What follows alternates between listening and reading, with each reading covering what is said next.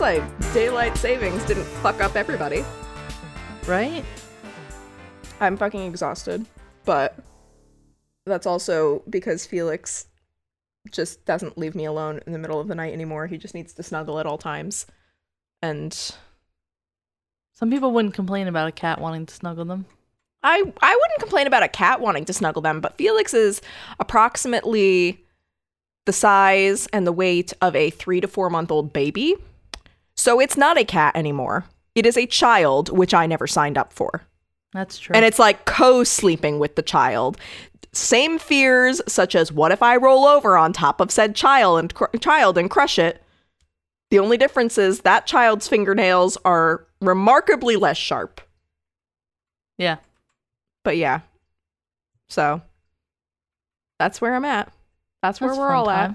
The good news is I was so, what's the word that, unmotivated to, to always starts off good, right? To change the clocks in my car from last time we switched. Now they're right? Now they're right. Look at that. All you gotta do I'll is get to it. perseverance. Wait it out.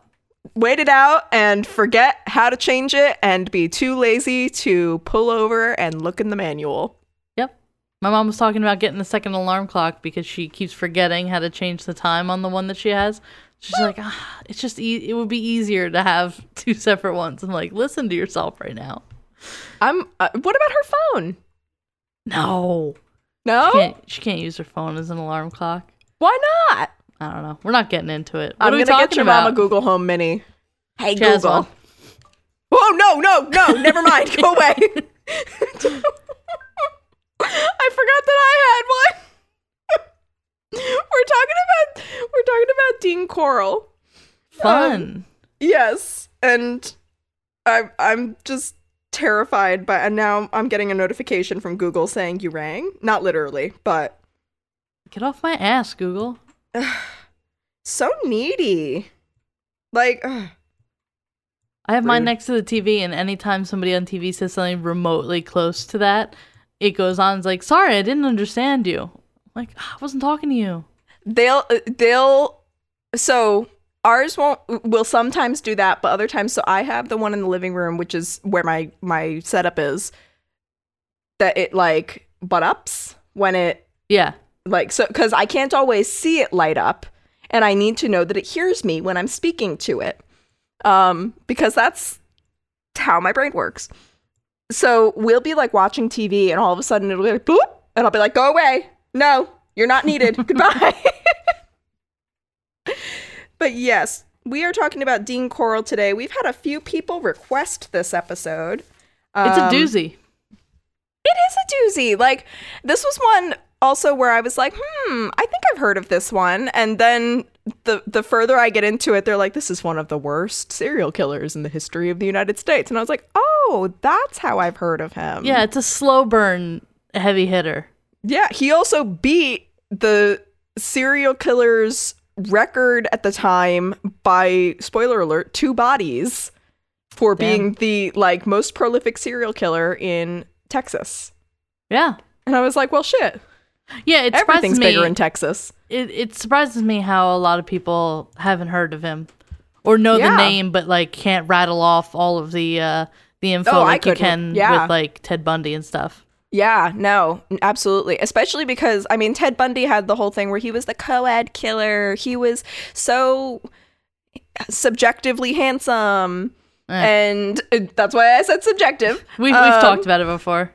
I mean, if you're into the whole like, if you're into generic white man, if you're into generic white men that look like the love child of Chris D'Elia and Bert from Sesame Street, then sure. Yeah. But so we're talking about Dean Corll. His nicknames were the Candyman and the Pied Piper, both of which are don't bode well. Well, don't bode well, but also like pretty descriptive, pretty accurate. Yeah. But if we want to hop right into it, let's go for it. So Dean Arnold Corll was born on December 24th, 1939 in Fort Wayne, Indiana, to Mary Emma Robinson and Arnold Edwin Corll. And according to the Sumter Daily Item, a relative said that Coral's parents, quote, never were happy, end quote. So that's always fun. Great. So that's what we're starting off with. He was born into an unhappy marriage. Just unhappy life all around. Just unhappy life all around. His dad was super fucking strict. His mom was overprotective to the point of like helicopter parent. Okay. To her kids. And then put that together and they're constantly fighting and regular Ward and June Cleaver over here. Just the recipe of a well-adjusted person that's going to be a contributing member to society at every turn. Yes. Oh, and it gets better. So they finally divorced in 1946 when Coral was 7 and his younger brother Stanley was 4, which also, that's kind of a big deal because, like, you didn't do that. In the 40s? In the 40s and the 50s, like, you did not, like, I talked to my grandma about this and she was, like, in the 50s, even kind of in the 60s, she was like, you did not do that. Like, yeah, the solution wasn't just like, oh, get a divorce. Like, you couldn't do that. And especially as a woman, you can't get a credit card. You can't open a bank account. Like, no shit, you can't get a divorce. Like, I mean, it could be different in different parts of the country because I think, like, here in the burbs, it would be definitely, like, talked about. But I don't know if, like, in more rural type Texas, it wasn't as seen as bad, maybe. Well, I don't know. They're in Indiana, which is kind Indiana, of... sorry. Yeah, they're in Fort Wayne, Indiana. Texas. Yeah, that's very, in my opinion, small Americana-y. Yeah. So after the divorce, Coral's dad was drafted into the U.S. Air Force. So his mom, even though, like, his parents hated each other, they, like, respected each other as parents, if that makes sense. Uh-huh. So his mom sold the family home, moved the boys to a trailer home in Memphis, Tennessee, which is where he was stationed. Coral's dad was stationed so that her sons could stay in contact with their dad. That's good. Yeah. So, like, broken home, but not so broken that it's like, oh, I never see my dad. I don't keep in contact with my dad, blah, blah, blah. So that same year, Coral got rheumatic fever, which went undiagnosed for too long until the doctors found that he had a heart murmur. And so as a result, he basically could no longer participate in, like, school sports or gym class or anything that involved, like, too much physical activity. Uh-huh. So this combined effect of medical problems, health problems, moving to a new place, coming from a broken home, all of that made him very shy, very, like, I guess you could say, like, insecure. Uh-huh. So while he still cared for his peers, he wanted them to, like, be, it wasn't like, oh, fuck these kids. And that's why he wasn't socializing with them. He was too shy to socialize with them. So he didn't really have any friends. He was a loner. But nevertheless, his teachers always saw him as the ideal student, well-behaved, smart, always getting good grades. So, I feel like you get into a lot more trouble as a child when you got a lot of friends because you got a lot of people to fuck around with in class. I wouldn't know. I mean, I had to, like, there were definitely classes where I needed to be separated from people because we were goofing around too much. And I feel like that happens a lot more often if you've got a lot of people to goof around with. If you don't have a lot of friends, you're just kind of sitting there learning. I mean, arguably, we goofed around so much that the universe said these two need to be separated and created a whole pandemic. So... That's true. I'm picking up what you're putting down. I'm not too far away from that. And your college was like, these people need to be separated because this chick doesn't even go here.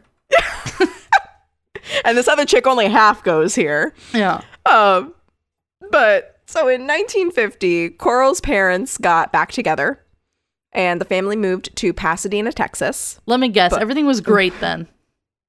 They got back together because they were so in love. The family moved to Pasadena, Texas, but they ultimately divorced for a second time in 1953. Ding, ding, ding, ding, ding. Never get back with the person. It's not the parent trap. It's not going to work. You broke up for a reason. Learn from your mistakes. Yes. At J-Lo and A-Rod, I'm looking at you, even though that's technically... They're not together. They're just saying they're still together. But more on that for the I don't know. In a whole different podcast. I was going to say our Hot Goss podcast. Does People Magazine have a podcast? Do they want one? Can they use us? So their divorce was amicable again. And although this time Robinson got sole custody of the boys, she made sure that they stayed in regular contact with their dad. It is important to have contact with both your parents if the breakup is decent and you're like, okay, well, we're not together because we absolutely can't stand each other, but that shouldn't be on our children that we can't get along. It's not their fault. Well, and they have one thing in common at least, and that's that they love their kids. Yeah. So then Robinson married a traveling clock salesman named Jake West. Yep. That year is the only year that job was a job. Oh, absolutely. No other time is there a need or a want for a traveling clock salesman. Want to buy a watch?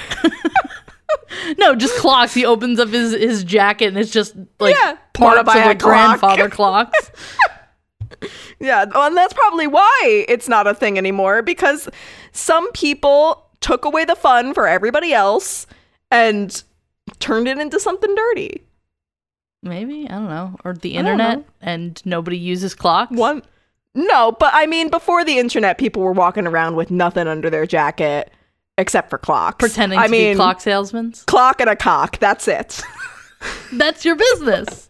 That's the business. Let's start a business. Clocks and clocks. We sell dildos and clocks, and that's it. Perfect. I think we'd stay in business longer than at least a traveling clock salesman. I guess. So how was their marriage? We'll get there. The family moved to the small town of Vidor, Texas, and in 1954, Coral enrolled at Vidor High School. And at this point, he was still a good student and considered to be something of a loner, though he did date a couple of girls. But really, his only interest, love, whatever you want to call it, was the school's brass band, and not for friends, just because he loved playing the trombone. Good for him. All right. I mean, not good for him. He ends up being, spoiler alert, like a sick fuck, but... I mean, at this point, if any of you... Get it where you can. If any of you just fucking love band, there's a lot of people that do. Yeah. Nothing wrong with that. Yeah. Do you. You do you. So a year later, in 1955, Coral's mother gave birth to his half-sister, Joyce. And at the advice of a pecan salesman, Coral's mother and stepfather, I know. I know. Salesmen. I don't fucking know. Why? Why are you selling these things? I don't know. So here's my theory. I wasn't able to find out much. I also should have prefaced with this. So I found a lot of information and not a lot of information about Dean Coral in this case, in that there were a lot of articles, but some of them were unchecked, or I could not verify. They're not reliable. Yes. And so that's why this is also pretty bare bones considering. Okay. However, I have a feeling, let's call it, that the pecan salesman gave this advice not out of the goodness of his heart, but because he needed to make a sale. This is why. Sometimes you'll say anything. Advised, and I think that's exactly what happened, because he advised that they basically buy a fuck ton of pecans. And so Coral's mother and stepfather started a small family candy company in their garage, which they named Pecan Prince. Sure. Prince, like royal. Okay. So Coral and his siblings worked day and night while attending school. Obviously not like the baby, but his brother worked day and night while attending school to help the family get their business off the ground. They ran candy making machines, they packed the candy, and then his stepfather would then sell the candy on his sales route to Houston. And ultimately the family moved there in 1958 after Coral graduated high school to open up a Pecan Prince shop because sales were so good in that area. All right. Pecan sales are booming. Pecans are a hot commodity, apparently. Pecans. So much so. I know. And that's how Michael pronounces them, and he constantly gives me shit for that, but I was raised the right way. I'll say it as the person who said it before me says it. Like, I don't have a preference until somebody has said it previously. Okay. I thought you meant, like, you learned it I think I learned how the person who came before you said it, and I was like, so your parents said it, and then you were like, that's how it's pronounced. I think that's how we all did it. No, I'm from Jersey. Nothing's pronounced correctly. Well, and it's like when somebody starts speaking with an accent and you very slowly... Coffee. Yes. Unsolicited Elliot. Yeah. It's like when you have... It's like when somebody's speaking with an accent and you start to like very slowly take on that accent, and it's like, I'm not making fun of you. I'm just absorbing by osmosis this accent. But so 2 years later, in 1960, Coral moved to Indiana at his mother's request to care for his grandmother after the death of his grandfather. And a relative later told the Sumter Daily Item, quote, he knew she'd be alone and would need someone to take her to church and places. He got a job up there, stayed with his grandmother 2 years, but he always managed to send a little money to his mother down here, end quote. What a sweetheart. Yeah, that's one word for it. So while in Indiana, he continued to be antisocial, but he did apparently date a local girl who proposed at some point, but he turned her down. So what a fucking idiot. You've had no prospects. And you there's a reason down... for the no prospects, but also she dodged a fucking bullet. I'm not mad. I'm not mad at the lack of marriage between these two. Also, brave girl going full Sadie Hawkins, being like, let's get married. Love it. It's like when the really loud girl dates the really quiet guy. Not that I would know anything about that. And she's like, so here's what we're going to do. We're going to get married. Good for her. So Coral then returned home to Houston in 1962 to help with the family business as his mother's marriage began to fall apart. You called it. Wow, again? Who'd have thunk? Yeah, so he tried to help him out, but the couple ended up getting a divorce in 1963.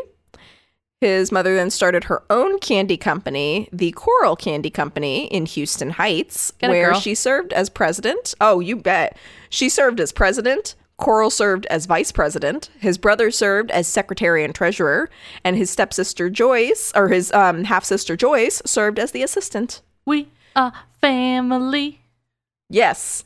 I'm not singing along, but yes. Full family operation. There we go.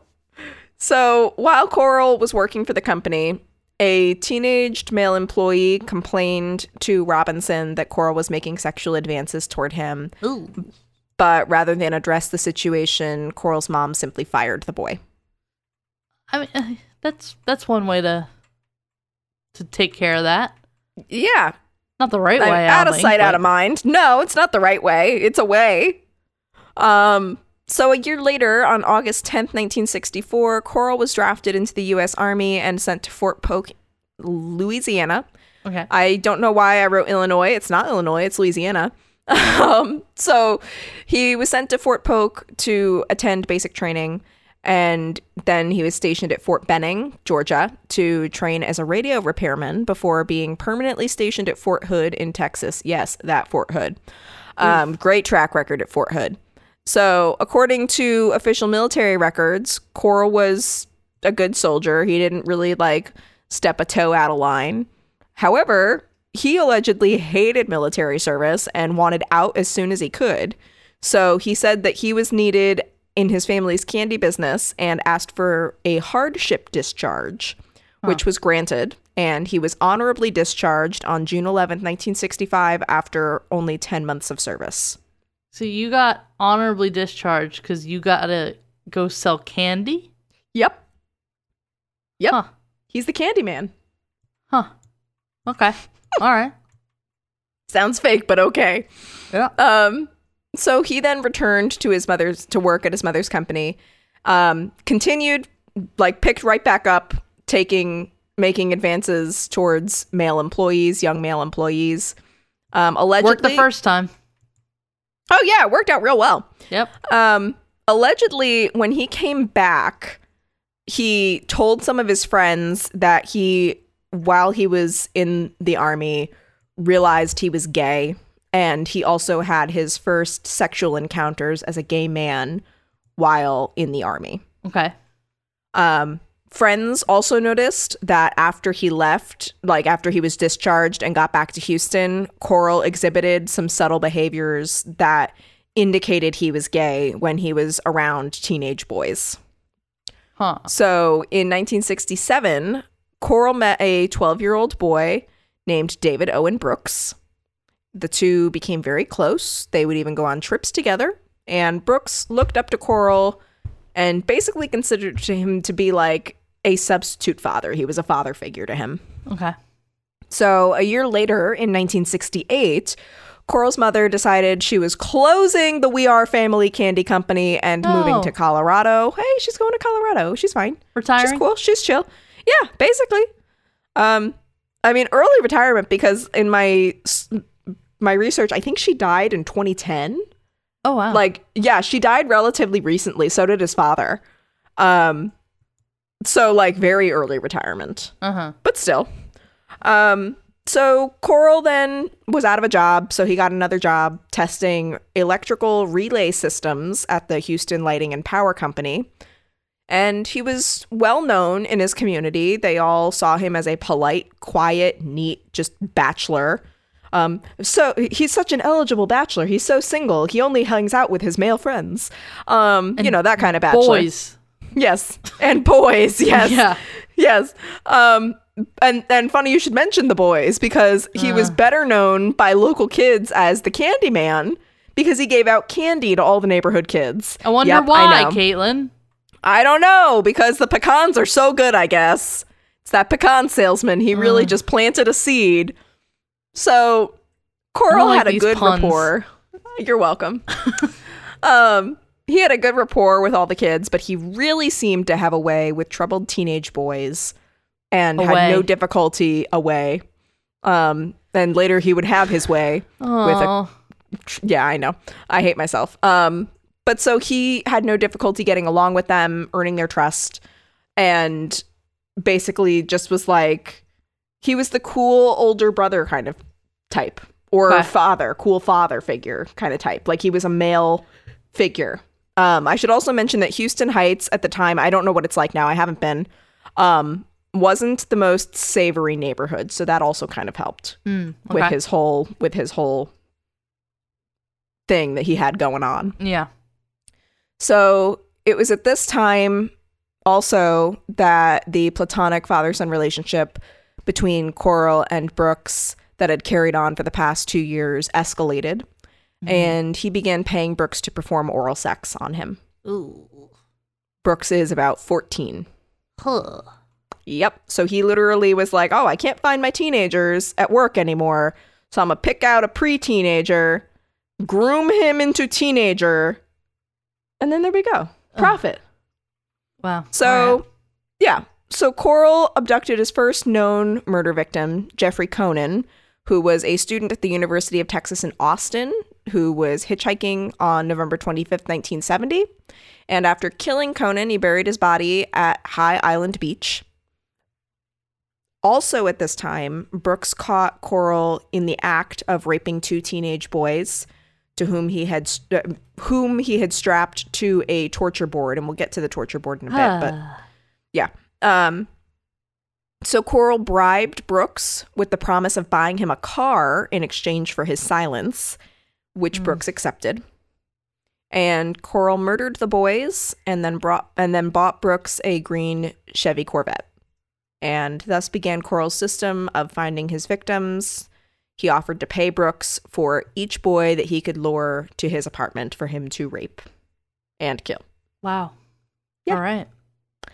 So on December 13th, 1970, Coral raped and killed 2 boys that Brooks had lured to his apartment from a religious event. About 3 weeks later, he raped and killed 2 more boys' brothers that I believe had been riding their bikes. They had been traveling or something. And when they went missing, and this will be a common theme The police just told their father they had run away. Ugh, of course. So then on January 30th, 1971, Coral and Brooks lured two boys who were walking home to Coral's van and drove them back to his apartment, where he raped and killed them before burying their bodies in his boat shed. And between March and May of 1971, Coral abducted and killed 3 more victims with the help of Brooks. And then on August 17th, Coral and Brooks met Reuben Haney, an acquaintance of Brooks, who was walking home from the movies. Coral abducted Haney, brought him home, and strangled him to death. So in the winter of 1971, Brooks lured Elmer Wayne Henley as a new victim for Coral. But for some reason, Coral decided not to kill him. Okay. Instead, he told Henley that he was now part of a human slavery ring and that he would pay Henley in exchange for any boy that he could lure to Coral's apartment, just as he did with Brooks. Huh. Yes. That's interesting that he went from this is my next victim to this is my next henchman. You know, I think yes, but also this has been going on for the better part of a year now. And we always talk about escalation and everything. And I wonder if he was like, I mean, I could rape and kill this guy, but I could also have 2 people now bringing me young boys. Yeah. Double the boys, less likely to run out. I've been doing this for a year. I don't know how many more boys there are in the Houston Heights area that fit my profile that I'm looking for. Like, I think from an escalation perspective, it makes sense that he would, I don't know why he picked Henley specifically, but it makes sense that he would be like, all right, well, let's see if we can like bump up this operation. Yeah, maybe. But Henley was appalled and ignored Coral's offer for months. But then finally, at the beginning of 1972, he decided to accept when Henley's family began experiencing extreme financial difficulties. And he wanted to help his family out. Yeah. So on March 24th, 1972, Coral, Brooks, and Henley met an acquaintance of Henley's, Frank Aguirre, who was on his way home from a restaurant. They convinced him to come with them back to Coral's apartment to drink some beer and smoke some weed.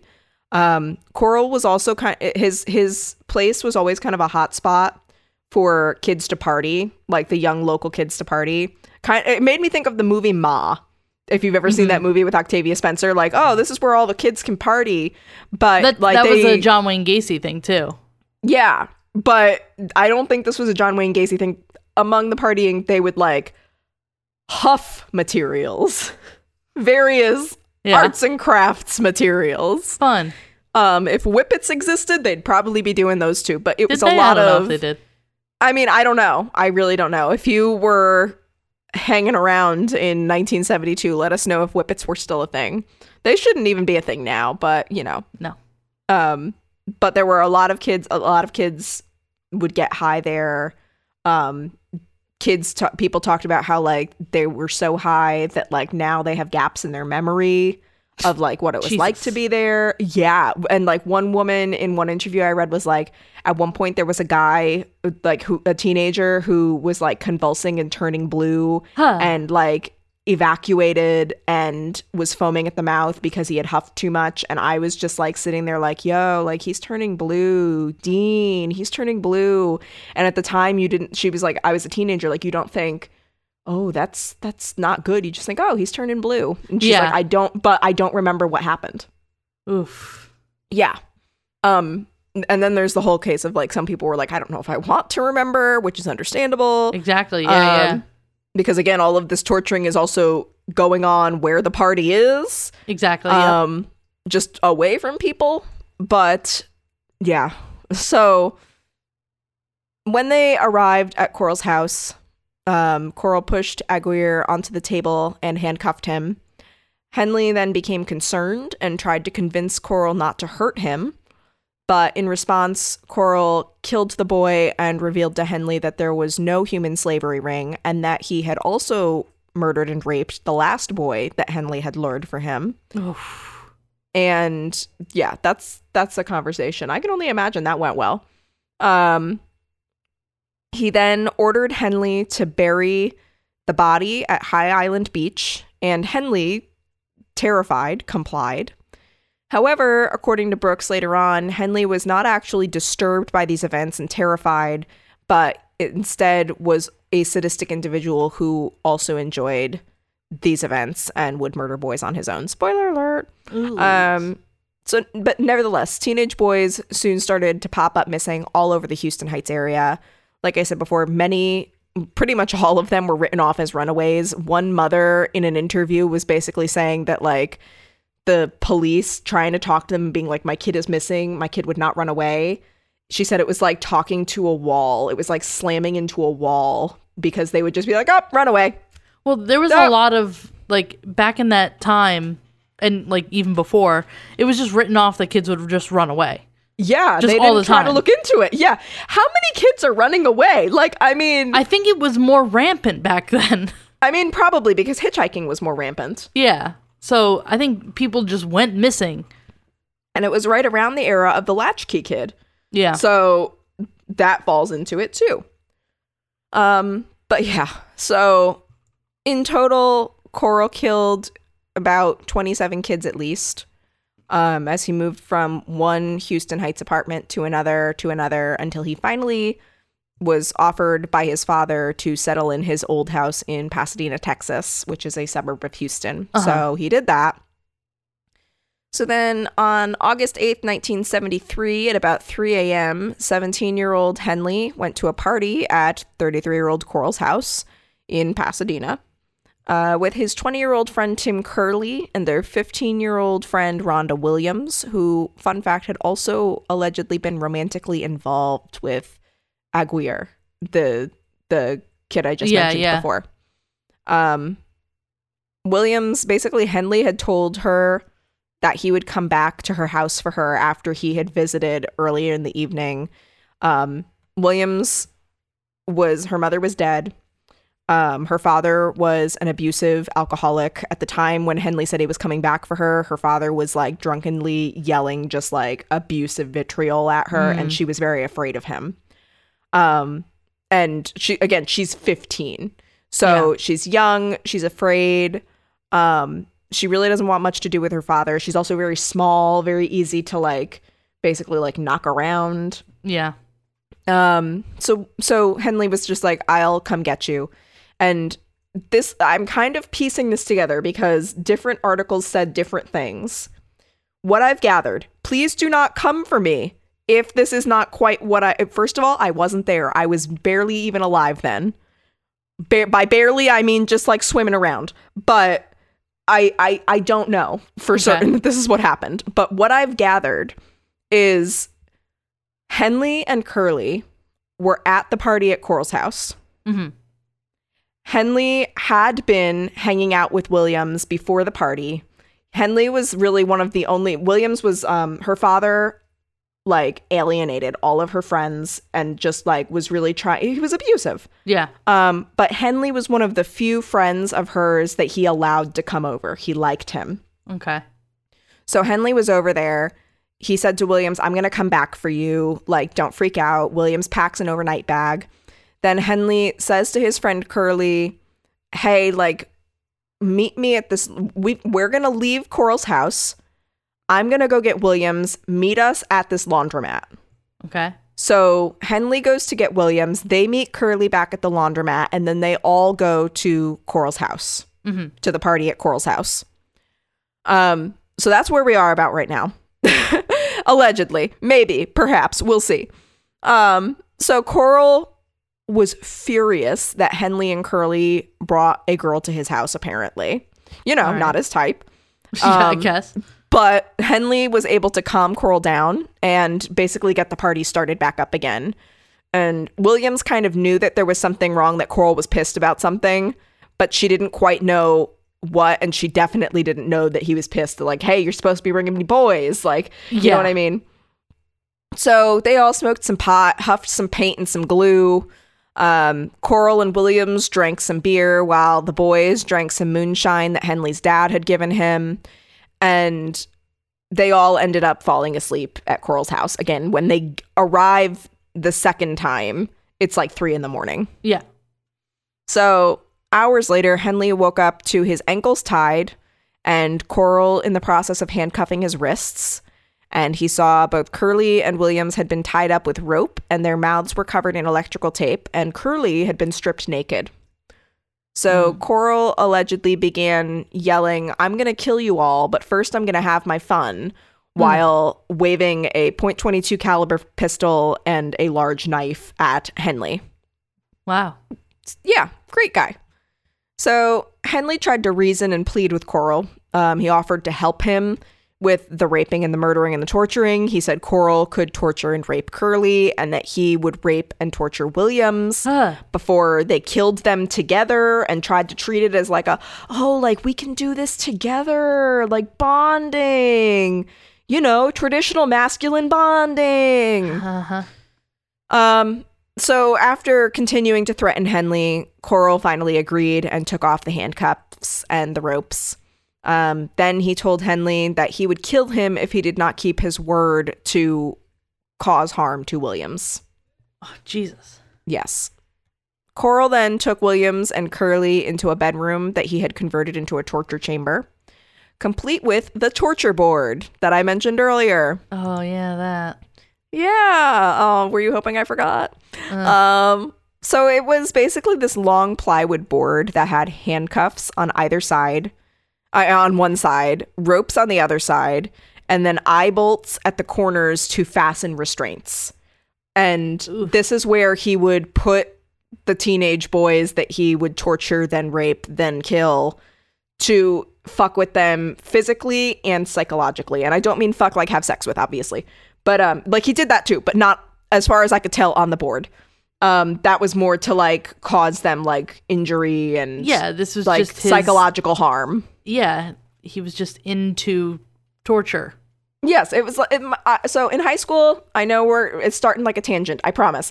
The psychology is like this. My friend in high school had this cat named Patches, who, as far as I know, is still kicking, probably still doing this to this day. And what she would do is she would go into their enclosed porch and she would catch moths, but she wouldn't kill the moths because that was too fun.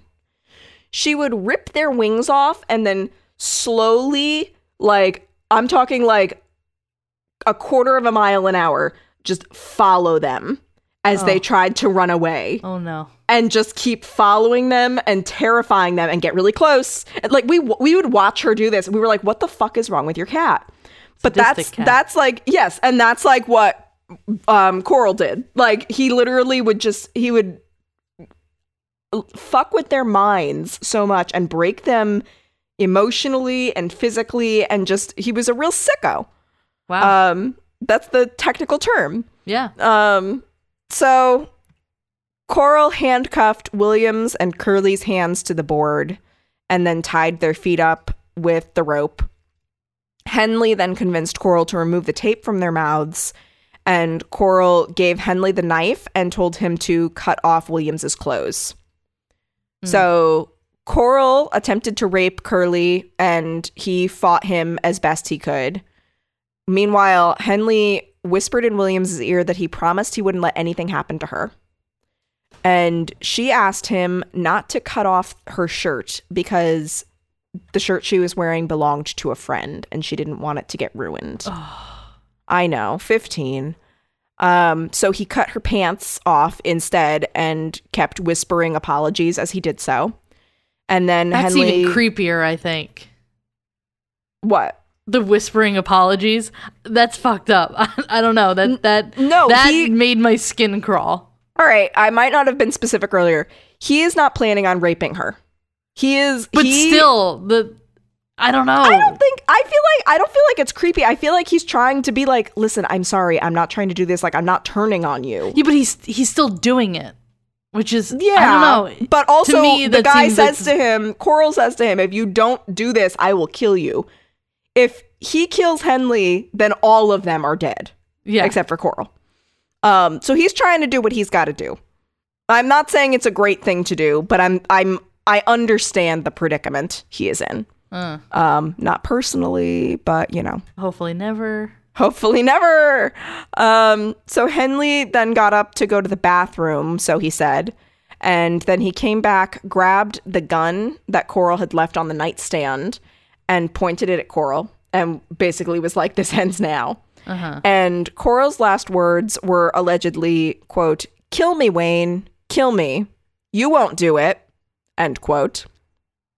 But, spoiler alert, Henley did, in fact, do it. Good for him. Henley shot Coral 6 times. All right. He had it coming. Yeah. So, No shit. yeah. Henley, Curley, and Williams then called the police and went outside to wait for them. The police at first doubted Henley's story because Coral was, after all, the Candyman. Everybody loved the Candyman. But Henley explained to the police, quote, "He had a lust for blood. It was either him or me right then," end quote. And when the police took a look around Coral's house, they found a series of knives, guns, 8 pairs of handcuffs, a gas mask, and I saved the best for last. Are you ready? 9 vulvas in a box? No, but you're very close. Oh, no. A 14-inch dildo and a tub of petroleum jelly in a box. Oof. Yeah. That'll wake you up. Oh, not a tub, a tube. I take that back. It's not a tub, it's a tube. Still All right. bad. Still creepy. But not like a Costco size, just like, a tube. I mean, some people just have that stuff, though. I mean, that one box it's of really stuff, not good. just like various knives and shit. I specifically have the petroleum jelly because it's a great moisturizer when your lips are super cracked in the winter. Yeah.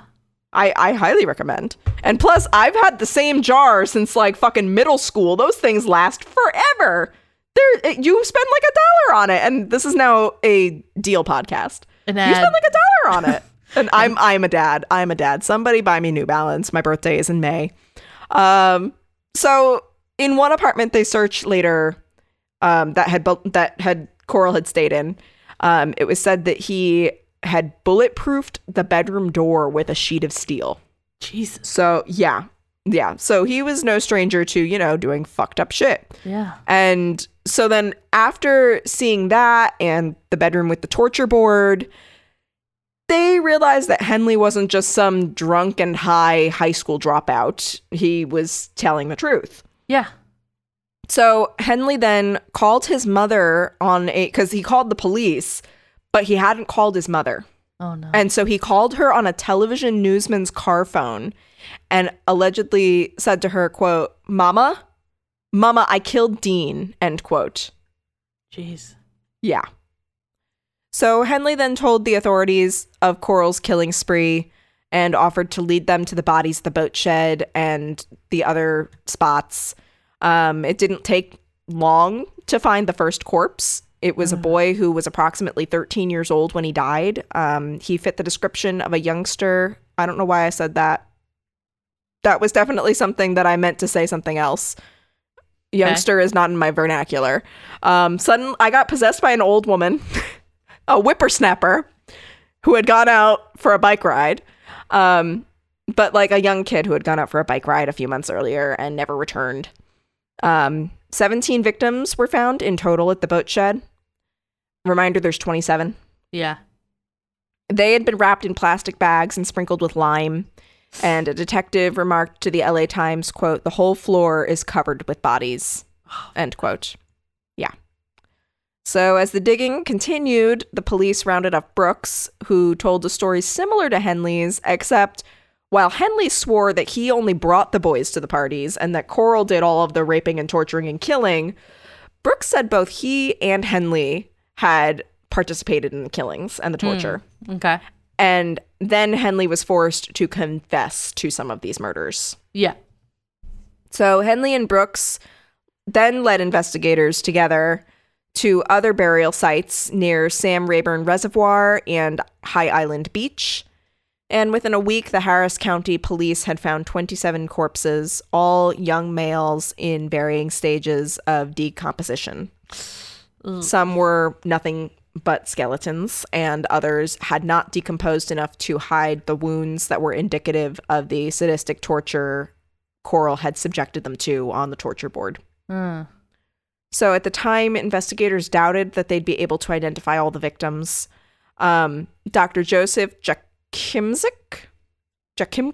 Sure. There's a C and a Z and a Y in succession.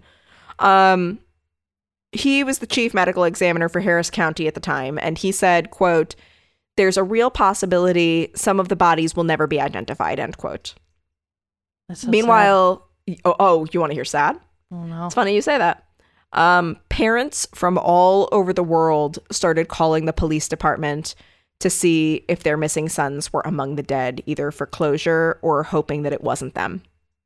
Yeah, I mean, that's another, like, Gacy thing. There are still, like, 5 or 6 that haven't been identified, and that is just agonizing. You could say, like, oh, my child fits the description of this crazy psychopathic killer and was in the area at the time, so maybe that's where they went, or maybe we'll never even know. Yeah.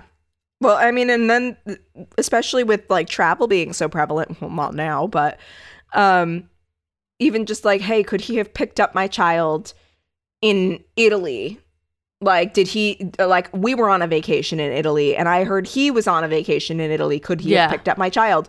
Like, there were so many people that were asking, and some parents like knew that their child, like, that's definitely what happened to my kid, and others were just looking for answers. Yeah. But because Henley had known many of these boys, he was able not just to identify them, but also tell the police exactly where they were buried. An excerpt from the LA Times said, quote, "Billy's buried there," end quote, Henley said, weeping, as he pointed to one grave. It held the remains of William Lawrence, a 15-year-old musician who had gone off to play with a rock band earlier in the summer and never returned. Henley had struck up a friendship with the boy shortly before he vanished, end quote. So, in July 1974, Henley was convicted of 6 murders and given 6 concurrent life sentences. Brooks was convicted of 1 murder and also sentenced to life in prison. They have been denied parole a fuck ton of times. They are still behind bars today. Odds are they're not getting out. At the time of Henley and Brooks's convictions, only 21 bodies had been identified. That's in 1974. Over the next 20 years, 3 more would be identified thanks to advancements in forensic science. So now there are 3 that still need to be identified. Mm-hmm.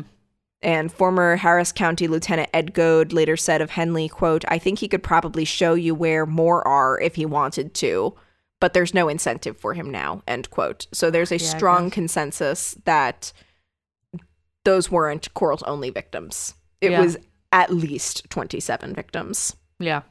And until then, artists' reconstructions of the faces of these boys, who are known as ML73-3378, ML73-3349, and ML73-3356, are on missing persons websites in case anybody can identify them. Jeez.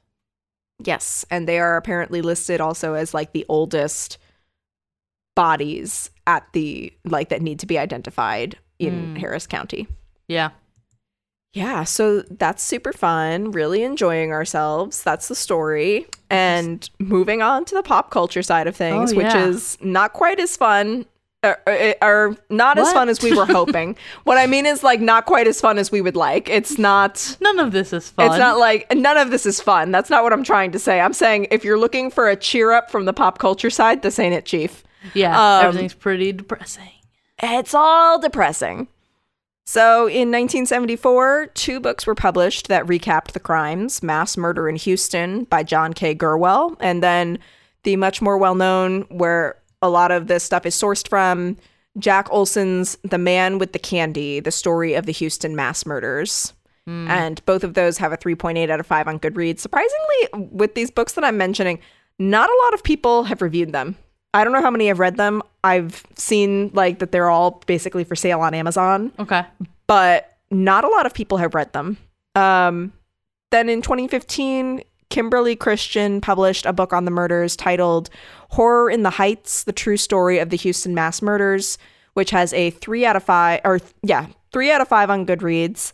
And then Jack Rosewood published a book on both Coral and his crimes titled Dean Coral: The True Story of the Houston Mass Murders, which has a 3.3 out of 5 on Goodreads. And again, like 11 people have reviewed these books. But still, if you want to check them out. Yeah. And then as far as television goes, the ID channel has a docuseries called Most Evil. And that focused on the Houston mass murders in their episode Manipulators. And it featured an interview with Henley that was conducted by former forensic psychologist Chris Mohandy about the murders. Mm-hmm. So if you want to like see a little bit of that, that's where you can look. And then our favorite murder series, starring our favorite King George, Mindhunter, also mentions the Houston mass murders in an episode. And then for film, in 2003, the movie Freak Out was released, and it's loosely inspired by the Houston mass murders and primarily focused on the last night of Coral's life when he was trying to kill Williams and Curley and Henley. But it all takes place before Henley shoots him and calls the police. Okay. And it has a 6.6 out of 10 on IMDb, and that is pretty much it. It's like everywhere and nowhere. Okay. Apparently it was pretty universally panned, but the gentleman who starred as Henley also directed, and he was given rave reviews for his or he didn't star as Henley, he starred as Coral. Okay. He was given rave reviews for his portrayal. Oh, all right. But the movie apparently people did not like, but it's got a 6.6 out of 10 on IMDb, so I mean, you be the judge. Yeah. If you can find it, go for it. And then the Houston mass murders were also featured in a 1982 documentary titled The Killing of America. It has a 7.6 out of 10 on IMDb, an 84% Google score, and a 66% audience score on Rotten Tomatoes. And it kind of just talks about, like, you know, not just the Houston mass murders, but it's how it plays a role and, you know, in the killing of America. Yeah. And finally, perhaps well known, even though it's mostly based on a short story titled The Forbidden from Clive Barker's novel Books of Blood. The 1992 horror film The Candyman, starring Tony Todd as the titular character, alliteration, is loosely based on this case. Oh, all right. It's very loosely based, but it's, first of all, it's included as being loosely based on IMDb, which I know isn't like the end all be all, but like people have to like vote on what's legitimate, and they will take shit down. Like when I talked shit about Firefly Lane having that trivia that Katherine Heigl dyed her hair for the role and Sarah Chalke did not dye her hair for the role, those got taken down by IMDb for being bullshit. And I was like, hell yeah, happy International Women's Day. I know I'm a week late, just let me have it. But in the movie, the killer preys on the vulnerable inhabitants of the Chicago projects and uses that like scenario, that scene, that area setting, thank you, as a like way to get his victims. Okay. And this was similar in economic status and in like MO to the Houston Heights area where Coral preyed on his own victims. And additionally, the Candyman in the movie attacks young people like Coral did. Not young people like Coral, though he was also young. But so it has a 6.6 out of 10 on IMDb, an 84% Google score, a 75% tomato meeting, and 62% audience score. Tomato meeting? What did I say? You said tomato meeting. Tomato meter rating. I don't know. I don't know what. It's all right. Your brain just fried. I short-circuited. Yes, it's been a long day. Let me tell you. So, okay. So, a 75% tomato meter rating. There you go. And a 62% audience score on Rotten Tomatoes, with the critics' consensus being, quote, though it ultimately sacrifices some mystery in the name of gory thrills, Candyman is a nuanced, effectively chilling tale that benefits from an interesting premise and some fine performances. So there's that. And additionally, the Candyman like movie is being remade by Jordan Peele. Yep. Was supposed to come out last year. Now it premieres this August. If all goes to I can't speak today. If all goes according to plan. That's what I meant. Yep. So I heard about that. Very exciting. Yeah, that's something to look forward to. I'm looking forward to it. You're not going to watch it. No, but I'm looking forward to the synopsis, I will say, or not the synopsis, but like the general like background sounds very interesting because it sounds almost like it might be an origin story or like the caller is coming inside the house vibes. Like he's heard about the Candyman, but the dude also might be the Candyman. I don't know. Jordan Peele fucks shit up, man. Like I'm here for it regardless. I feel like it'll be more of a thriller than a horror, which was what Get Out was, I feel. Yeah, that's more of his MO. So I feel like you'll be able to watch it then. Maybe. I mean, Get Out, I definitely hit to pause. Right. I'd be like, oh no, I need to get some water. Good. Oh, excuse me, please. It's like when I go hiking and I'm like, oh no, I untied my shoe for the 4th time. Let me just take 15 minutes of heavy breathing as I try to retie it. And what is it again? Like, bunny goes around the whole. Oh no, can't remember. Can't tie my shoes. Better take a rest. Oh, gotta turn around and go home. Yeah. So that is the story of the Houston mass murders by Dean Corll, aka the Pied Piper, aka the Candyman. Very fun. And not fun. Tell them what they've won, Haley. I would say if you want a very in-depth talk of this case, the last podcast on the left did like I think a 3-part series on it where they get into like nitty-gritty details of the case. So this is just a general overview because we also talk about the pop culture stuff. But I'm so surprised that this has not gotten more attention. Like, why do we have 10 Ted Bundy docs and nothing on this case? It's pretty crazy. Who knows? Maybe that's what Joe Berlinger is looking for next. Maybe that's what he's working on. We don't know. I want Joe Berlinger to just take a seat for a moment. I'd like him to temporarily retire, please. He did a 4-part doc on a case that should have been maybe one episode of something. So I can't imagine he would make like a whole series on this case. Yeah, no. But then again, you never know. He managed to make a whole series out of the Elisa Lam case. Granted, we all saw what that turned into, but yeah. Who knows? Anyway, let's get like Ken Burns. Let's have Ken Burns do it. Yeah, with Jeff Goldblum narrating. That'd be cool. I'm here for it. We'll produce it. I was gonna say, tap me to produce. Here we go. Well, that's that for this week.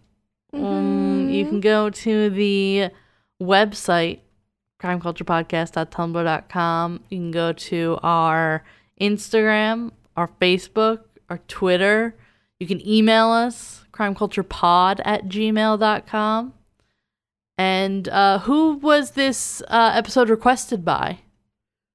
Hang on, let's find out. I believe Autumn requested it, but I could be wrong. I could be lying. Both of these are true, not just for this particular situation, but to my character. We try to write down who requested stuff just to be hey, we see you. It was requested by Paige. I'm sorry, Paige. Hi, Paige. I assumed I did the ass thing because Autumn's in Texas. It was Paige. Paige wanted it. Hi, Paige. Love you, Paige. So sorry, Paige. Paige, do you perhaps go by Autumn? Like, is that your nickname, perhaps? I don't think maybe that's I wasn't correct. Wrong. I don't know. Yeah, but hi everybody. Hi, thanks Crystal. For requesting. So we do, guys. We do requests when they come in. Eventually, give us a minute. It takes a minute. Yes, it takes a minute. We've got Haley. What are we up to next August? Not like August 2021, August 2022. Is that what we're up to for scheduling? Yeah, pretty much. It's something crazy like that. Yeah, things can schedule things out. Things can obviously be moved here and there, but this is the year of the wedding. Mm-hmm. So things are very strictly planned. She beats me. Did. Oh, and status update. I got my vaccine on Monday. I'm acting like I don't know this. I'm so happy for you though. That's so good. Please go get vaxxed if you can. If your health enables you to, if you're able to be put in line for a vaccine, do it. I got the Johnson & Johnson vaccine, a nice one and done. So I'm very excited about that. I would say if anyone is interested, my symptoms were not bad. I had neck pain for about 2 days. Like it was pretty bad, and it's still kind of lingering. Like today is Sunday, and I got it on Monday, so it's almost been a week that I've had it, and like I still have like the slightest neck pain. Nah, that's just the Bill Gates chip making its way to your neck and settling in all nice and sweet so that they can track you. Don't worry about it. It's nothing. It's nothing. I go from here to work, so fucking track me. You're gonna be bored as shit. It's true. I can track her whenever I want. Right. And if you are looking to get the vaccine, I know it's really difficult out there. A couple tips. First of all, if you have ever at one point in your life been told by a shithead doctor that according to the bogus BMI calculator, you are overweight, you probably qualify for the vaccine. Some of them have it in tiers. So like if you're over like a 35 and or whatever. And sometimes it's state to state that you don't qualify in every state. We're talking specifically US here. If you are from another country, chances are you had it and everything's open and you're great. But that's another thing though that you reminded me of, and thank you. In some states also, they are not requiring you to provide proof that you have a underlying issue where you need to be bumped to the front of the line, whether that's asthma, whether that's an autoimmune disease, any kind of invisible illness. You do not have to provide. In some states, you're going to have to check for your own, but you don't have to provide any proof or documentation.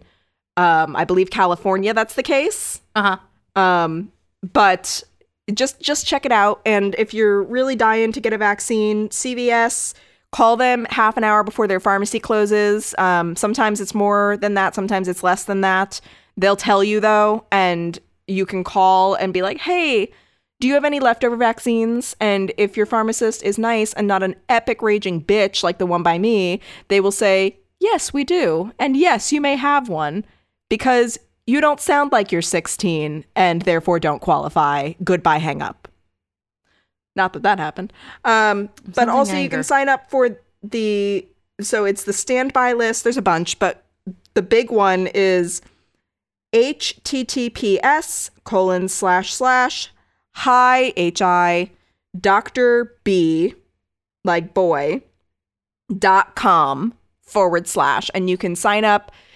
Basically, it'll text you to confirm, and then it'll text you when a vaccine near you becomes available. You just have to respond within 15 minutes to reserve it and then haul your ass over to wherever they tell you to go. Perfect. Yeah. I'm desperate for a vaccine. I almost got vaccinated this week, and then they canceled all of the vaccine appointments because there were so many fraudulent vaccine appointments that they just decided to be like, none for anybody. So I am getting a little desperate. It's coming. We're going to be more good. Desperate. We're going to be okay. We're going to be okay. I'm going to French the shit out of you when I see you. Yeah. Yeah. I'm going to blast particles all over everybody. Yes. Oh, please. Extra for me. Yeah. Okay. And that's when we'll do our true crime tour of... I was about to say, are you announcing a live show that I don't know about? No. We're doing our own 2-person true crime tour of Los Angeles, but also eating all of the tacos. It's the taco tour. It's the True Crime Tour 2021. True Crime Taco Tour 2021. How's that for alliteration? If anyone's in the Los Angeles area and they want to join us on that, quadruple T. We'll be talking tacos and true crime. TBD. Yeah. We don't know when that is. Whenever you get vaccinated. So now it's the Taco True Crime Tour 2021 TBD. Yeah. So how many T's is that now? Too many. Anyway.